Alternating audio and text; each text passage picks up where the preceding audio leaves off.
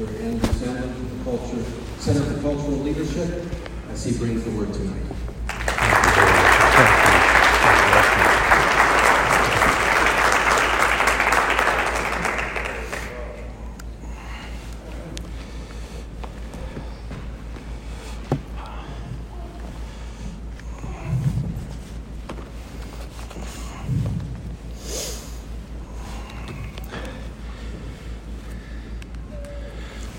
Thank you, Pastor Shea, and thank you, dear Christ Dominion people and Living Church, for the privilege of participating in this glorious and memorable ceremony. This graduation address will be radically different from those delivered in secular and even some Christian educational institutions. Too many of those are committed to Darwinism and statism and postmodernism and existentialism and cultural Marxism. For the graduation speakers, the great evils that the graduates must overcome include Christian culture, the American heritage, biblical sexual standards, and the rule of law. Judah, their way is not our way. Their God is not our God. We can and should love them as fellow human creatures created in God's image, but we cannot compromise. We cannot compromise with them 1 inch. We stand on one side of the antithesis, and they stand on the other side. The Bible makes this very plain. I'm reading from the prophet Micah, chapter 6. Micah, chapter 6, verses 6 through 8. With what shall I come before the Lord and bow myself before the high God? Shall I come before him with burnt offerings? With calves a year old? Will the Lord be pleased with thousands of rams, 10,000 rivers of oil? Shall I give my firstborn for my transgression, the fruit of my body, and the sin of my soul? He has shown you, O man, what is good, and what does the Lord require of you but to do justly, and to love mercy, and to walk humbly with your God. In the book of Micah, God has been reprimanding his people for their apostasy. They've been guilty of two principal classifications of sin. The first is idolatry. The second is stealing from the poor and weak. The Jews repeated these twin sins for hundreds of years before God finally sold them into captivity, both the northern and southern kingdom. The southern kingdom, centered in Jerusalem, called Judah, had turned away from the living God and served the gods of the heathen nations surrounding them. In turning from God, they turned from his holy Torah, his law, and had preyed on the poorest and weakest among them, the ones who couldn't defend themselves. In fact, in chapter 2, God metaphorically describes them as cannibals, eating the flesh of their own brothers and sisters. We can't imagine how angry this made God. In chapter 6 here, he lays out a covenant lawsuit. Because he's a God that's drenched in justice, he sets up a courtroom. He's the plaintiff. The prophet Micah is his counselor. Judah is the defendant. And the witnesses are, perhaps surprisingly, the mountains of the earth. The mountains were there when God entered into a covenant with Judah. They had been witnesses to the entire apostasy of Israel, and now God called them as witnesses in the courtroom. In the first few verses of chapter 6, he addresses a couple of their excuses when he accuses them of their apostasy. But he comes in verse 8 to the heart of the entire book. The thought that they could bribe God with rituals and sacrifices. And in this confrontation, Micah poses and answers a weighty question. What does the Lord require? That's a question that God poses of us, and it's one we should consider every day of our lives. Judah, many years from now, you might forget much about this ceremony. But please don't forget the truth of Micah chapter 6 and verse 8, what the Lord requires. God has shown what is good, we read. We'd be lost in spiritual and mental darkness caused by our sin were it not for the Word of God. Beware of people who say that we can't understand God's Word. There are some things in the Bible that are difficult to understand, but they're not impossible to understand. God speaks clearly. And our God is a, if I may say so, chatty God. He talked to the saints in biblical times, and he speaks to us in his word. The Bible is not the longest book ever written, but it's still pretty long. And it shows that God delights to communicate with us in language. One reason it's so vital that we know language is so that we can understand what God is saying in his word. Language is God's gift to us mainly so that we can talk to God and that he can talk to us. God has shown us what we need to know. He hasn't hidden it. God doesn't hide his will to his people or the world. We speak of the Bible and of creation as God's revelation. He has revealed his will. He hasn't obscured it. Our postmodern age is a deeply skeptical age. It believes we cannot have certain knowledge, that our minds don't correspond to objective reality. We must create that reality. Each of us must create his own facts or his own truth. That idea might appear humble, but it's actually a form of high-handed rebellion. Romans 1 tells us that the invisible things of the world are clearly seen in creation. Clearly seen, Paul writes. Similarly, Psalm 119 discloses that the Word is a lamp to our feet and a light to our path. It reveals, it doesn't hide. And most of the Bible is not difficult to understand. God is absolute. He is separate from, but consistently involved in his creation. God is a Trinity. Man sinned, but God promised a Savior, his Son, who died on the cross and rose to save the world. He rained down his Holy Spirit to accomplish his will. He's using his people to incrementally establish his kingdom in the earth. These matters are not unclear. Next, the Jews knew what was good. So do we. When Micah declares that God chose what is good, he's probably thinking of Deuteronomy chapter 6 and verse 24. And the Lord commanded us to observe all these statutes. He means the law, the Torah. To fear the Lord our God for our good always,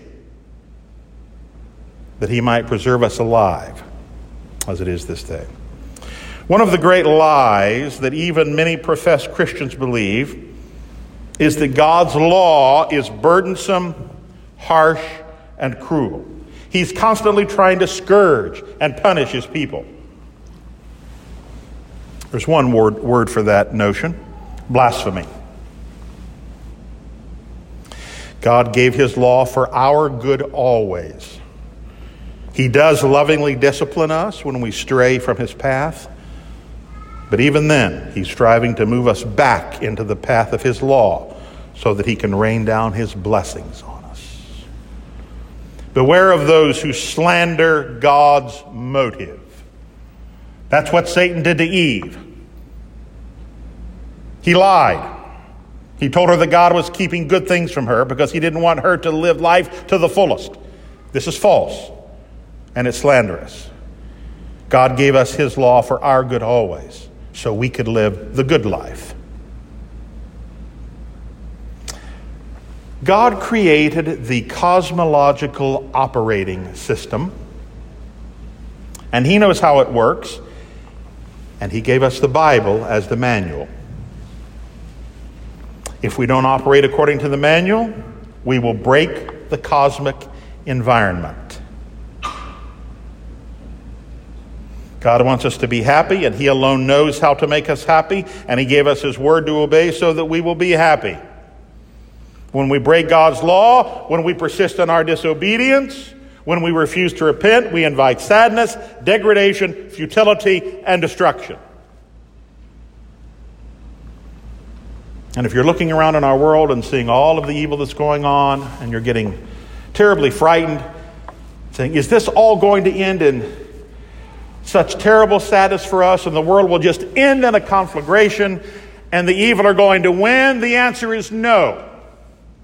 They're not. Do you want to know why? Because God made the system. They can't break the operating system, but in trying to break it, they will eventually break themselves. They're at war with reality. They're attacking reality. Guess who's going to win that one? God desires for his people to live a happy, satisfied, complete, joy-filled life. How? By obeying his law. Note next, that the Lord requires. Judah, he requires. He doesn't suggest. He requires, because he's in a position to require. He's Lord, our God, our Master, our King, and he requires of us. We do not require of him. The modern world is at war with hierarchy. But the Bible is full of hierarchy. In families, in the church, in civil government, in business, almost everywhere. Some of us are placed in a position of authority. Some of us are placed in a position of submission. In fact, each of us lives in several hierarchies simultaneously. Sometimes we're in authority, and sometimes in submission. Each of us is always in submission somewhere. The chief hierarchy on which all others is based is between the Creator and creation, including man. All of creation, including man, stands under God's authority. Leftism and egalitarianism, that is radical equality, strike out against hierarchies. They claim that hierarchies are unfair, that everyone should be equal in everything, that every practice should be considered as legitimate as any other. Homosexuality and heterosexuality are equally valid. Men and women are interchangeable. Men can be domestic nurturers and women can be martial arts special forces heroes. This is patently absurd. But conformity with creation has never been a strong suit of godless egalitarians. Behind it all, the main hierarchy they wish to overturn is between God and creation. They don't like to be creatures. They are out to unseat the sovereign God. It's God they're really after. There was a popular, musically gifted and a quite perverted 70s rock band some of you may have heard about called Steely Dan. Steely Dan. They once wrote a song about this. The song is called God Whacker. You can look at it, listen to it on YouTube. Basically, it's the idea that the demons got so angry at God's authority, they decided to put out a hit on God. Their goal was to take him out so they could live their lives in unhindered rebellion. Good luck with that. We live in a time of rampant autonomy. That word simply means self-law. People are a law to themselves. They can smash property and loot banks and Nike stores and firebomb churches and kill police officers. Abusive police officers think they can treat their fellow humans with indignity and lethal force when it's not required. But perhaps the greatest autonomy of the day is sexual autonomy. My body, my choice. So goes the pro-abortion mantra. But this is simply part of a broader way of thinking. No one can dictate to me the standards of my sexual life. God created sexuality. He created humans, male and female. And by the way, that's all, only male and female. Justice Gorsuch is quite wrong about that. He knows what both men and women were created for because he's the one who did the creating. And he knows all about sexual satisfaction, and he establishes the boundaries within which it should be practiced. If we spurn his will, there will be hell to pay. Actual hell if we don't repent. This is the high cost of low living. Satan deceives us. He convinces us that sin's instant pleasures will far outweigh any consequential pain. That is a lie. He's called the father of lies for a reason. Sin always costs us more than we want to pay. Sin always takes us farther than we want to go.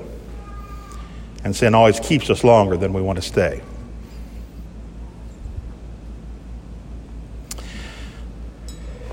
Judah, when I was almost exactly your age, I loved to take long walks. One of the walks took me on a road, not a road very much traveled, sort of an access road. Most of the traffic on that road was trucks delivering to or taking from a salt mine. Well, between my high school graduation and going off to college, I was walking one day, quiet, no one was there, walking along, and something caught my eye. Right in the middle of the road, I saw something shiny. And I looked, and I noticed that it was a magazine. What really struck me is not just that there was a magazine right out here in the middle of the road, out in the middle of nowhere, but it was glossy and it looked like it was brand new. I mean, how does that happen on trucks that are traveling on this road? I mean, just a glossy magazine, as if it were intentionally placed right in the middle of the road. So I walked by, and I bent down, and I looked, and I noticed that the title was Intercourse Illustrated. Even at my age, I knew what probably was in that magazine. To this day, I'm quite sure that whether supernaturally or in some other way, Satan positioned that magazine at that time, at that pivotal point in my life, right in the middle of the road for me to see. And I leaned down and I looked at it, and by God's grace, I stood up and I walked on. Judah, I firmly believe that had I picked up that magazine and looked at it, the entire course of my life would have been different. Sin always takes us farther than we want to go. Sin always costs more than we want to pay. And sin always keeps us longer than we want to stay. Always remember that Satan has been deceiving humanity longer than any individual human has been resisting sin.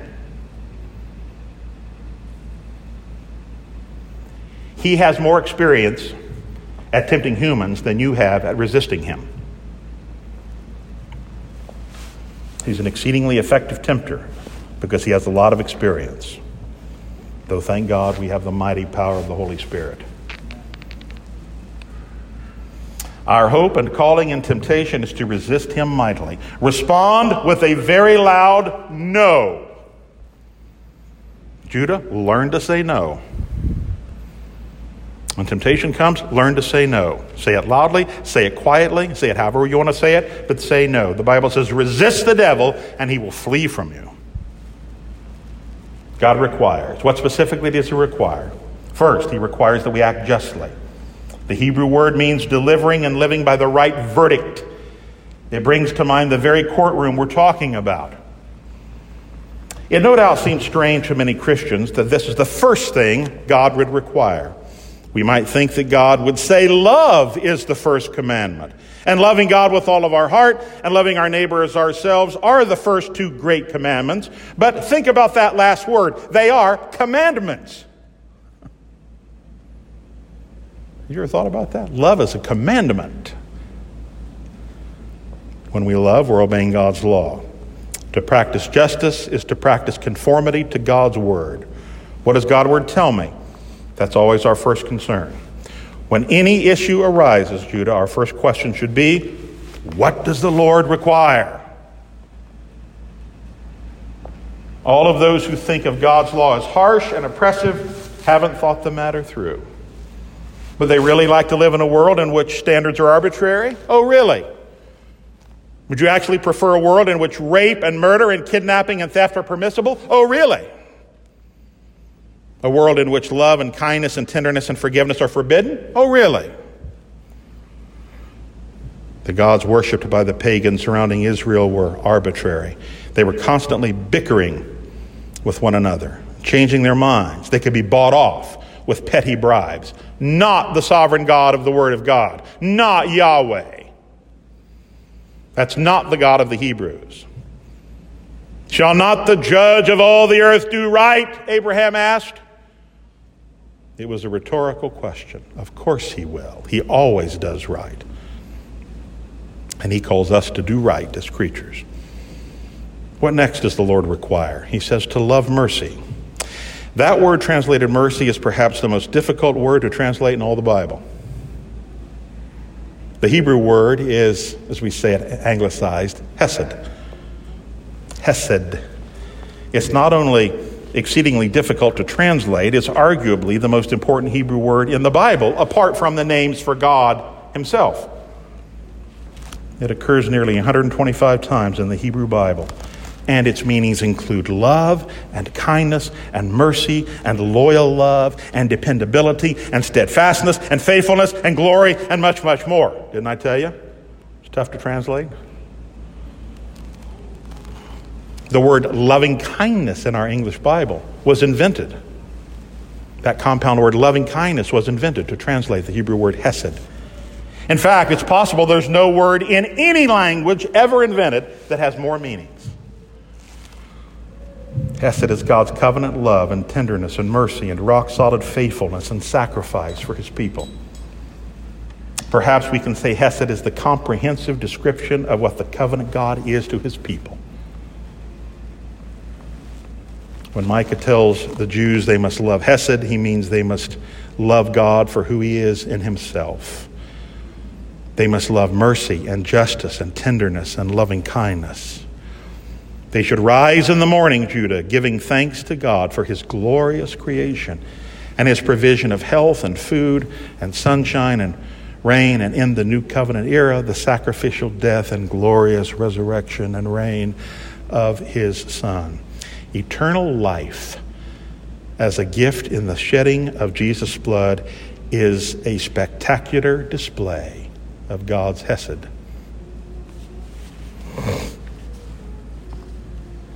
But Micah also means that we ourselves should display hesed toward one another. It's not optional.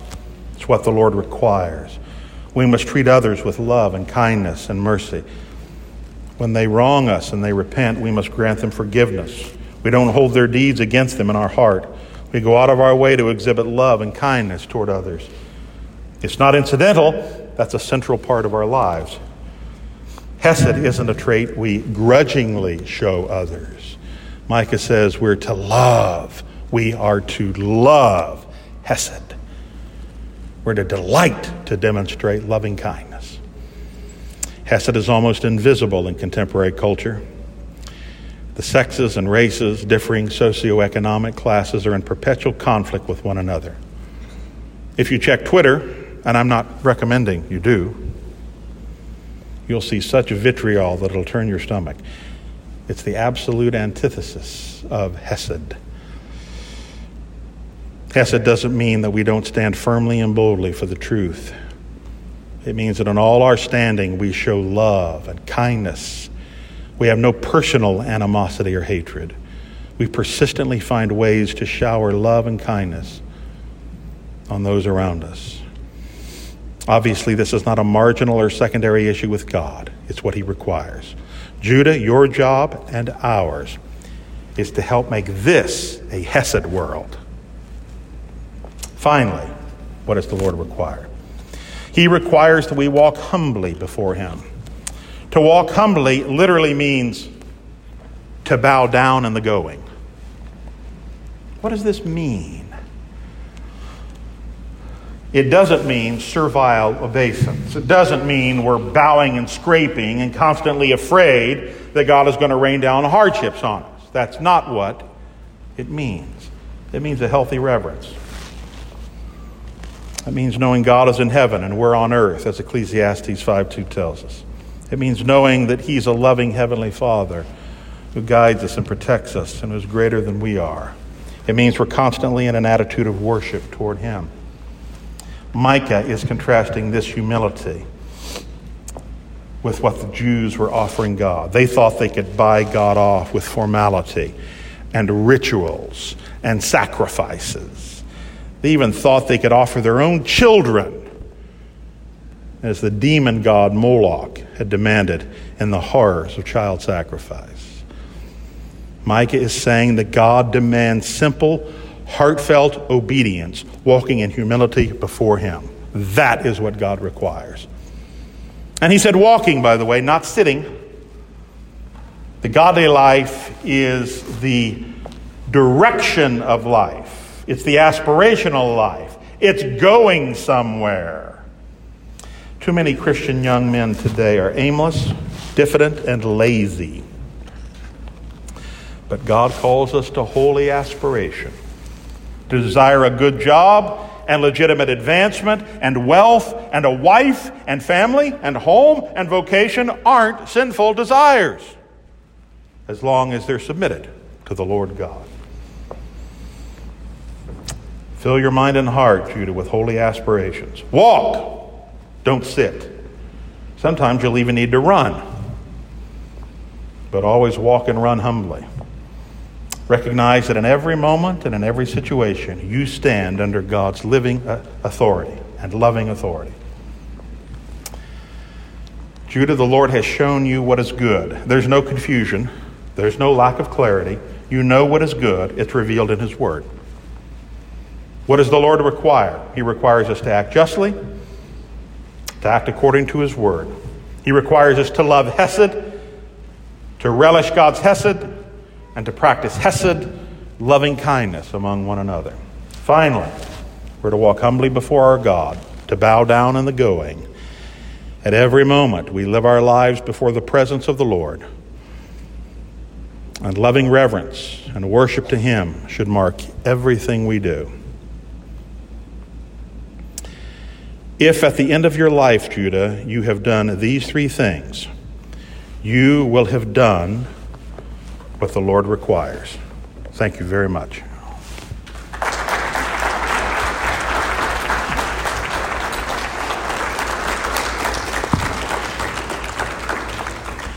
Thank you, Johnson.